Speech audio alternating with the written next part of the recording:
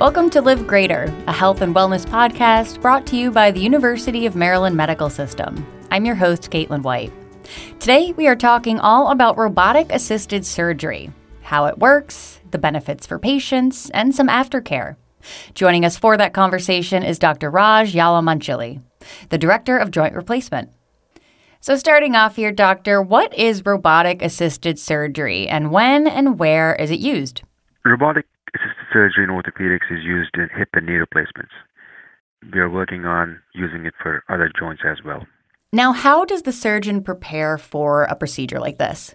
We get a preoperative CT scan beforehand on the patient and construct a 3D model of the patient's hip or knee, and we plan the surgery out on the computer with regards to where the implant is going to go, how much bone we have to remove, how to orient the implant.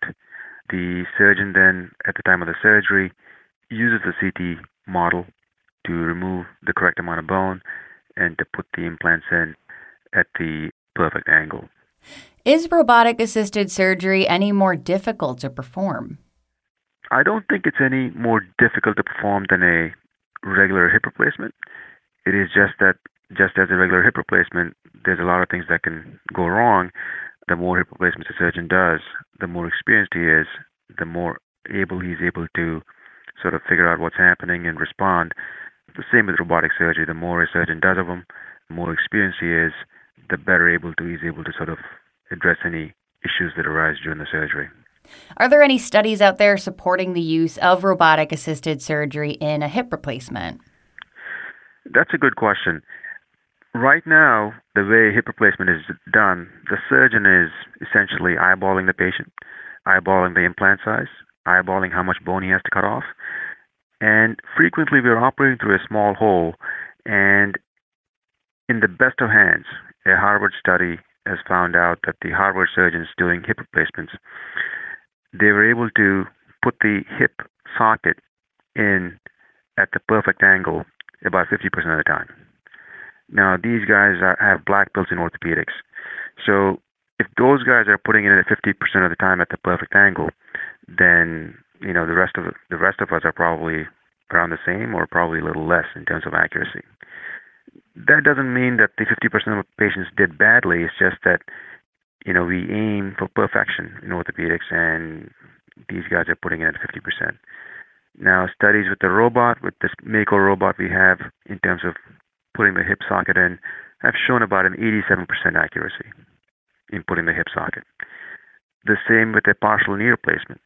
When you look at the Swedish and Australian registries, there is a redo surgery rate of about 4% in 2 years on partial knee replacements. With the robotic partial knee replacement, the rate's about 0.4%. So a big difference from 0.4 to about 4% redo surgery rate.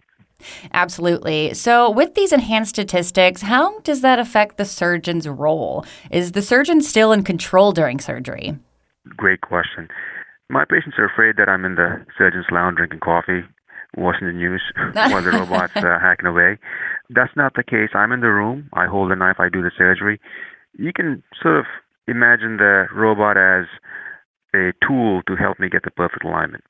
So you can hang a picture up on the wall, have your partner stand behind and say, honey, is that level, and sort of leave the picture alone. Or you can put a bubble level on and make sure the picture is perfectly level to the ground. So by using the robot, my hands are on the drill, my hands are on the saw. We are aiming for perfection in terms of how much bone we remove, where the implants go. And our hope is that by doing this, we minimize some of the complications of hip replacement surgery, such as dislocation, leg length inequality, bursitis, and premature wear. And just like the tires on your car, if they're perfectly aligned, hopefully you get your full 60,000 miles out of it. So those studies have not been out yet because we haven't really, this technology is about 10 years old, I think. I've been using it for about 6 years. So we haven't really done long-term studies saying, 20 years from now, is there a big difference? But we are hoping that, if these things go in perfectly, that the hip lasts you longer. Well, let's look into some post-procedure and aftercare now. How does a joint that's replaced using robotic-assisted surgery compare to a more traditional joint replacement in terms of how long it lasts? Good question. When you get your tires changed on your car, you can just put the tire on and leave it, or you can take it to the alignment shop and have it perfectly aligned.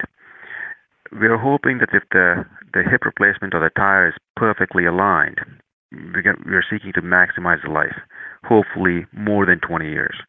We know that hips and knees we put in about 20 years ago manually have been lasting 20 years.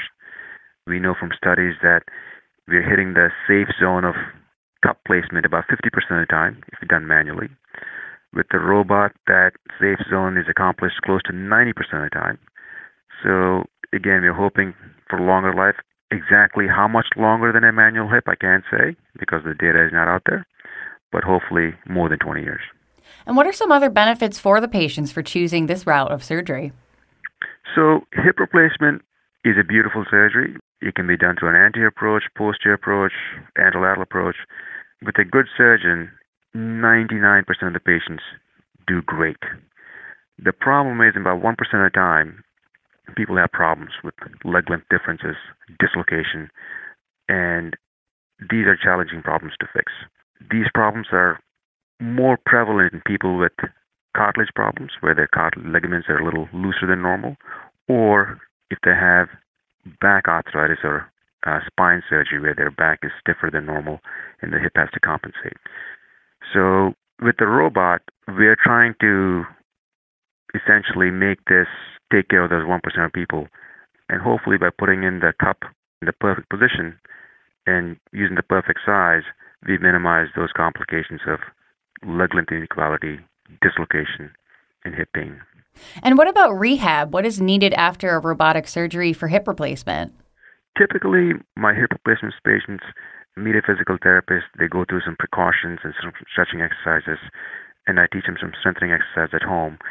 They don't really need a lot of physical therapy. The physical therapy for knee replacements for the partial knees is about the same as a manual partial knee replacement. They need about 4 to 6 weeks of physical therapy after the surgery. And how about returning to activities? Can patients just jump right back into their old ways after a hip replacement? Patients can return to most of what they were doing before. For the first 6 weeks or so, there are certain precautions they have to follow to minimize dislocations and to allow healing to take place. I have patients who climb trees for a living, cut down trees for a living. I have patients who bike hundreds of miles for exercise and for fun after a hip replacement. So it's possible to lead a very active life with a hip replacement. And how would I know if I'm a candidate for the robotic-assisted joint replacement option? Anyone is a candidate for a robotic-assisted joint replacement. It is just that we don't have a lot of these robots in the country, an expensive piece of machinery. And there's only a few surgeons in the country who've been doing this for a while and who've done a couple of hundred of these. So I would say what I said before, that a hip replacement or a knee replacement in experienced hands is a great surgery, whether you do it manually or robotically. And a certain subset of patients have these complications, about 1%. And we're trying to minimize that and lower that number and go for perfection. Well, just a great show full of so much information. I'm so glad you could join us today, Doctor. Find more shows just like this one at umms.org/podcast. And thank you for listening to Live Greater, a health and wellness podcast brought to you by the University of Maryland Medical System. We look forward to you joining us again.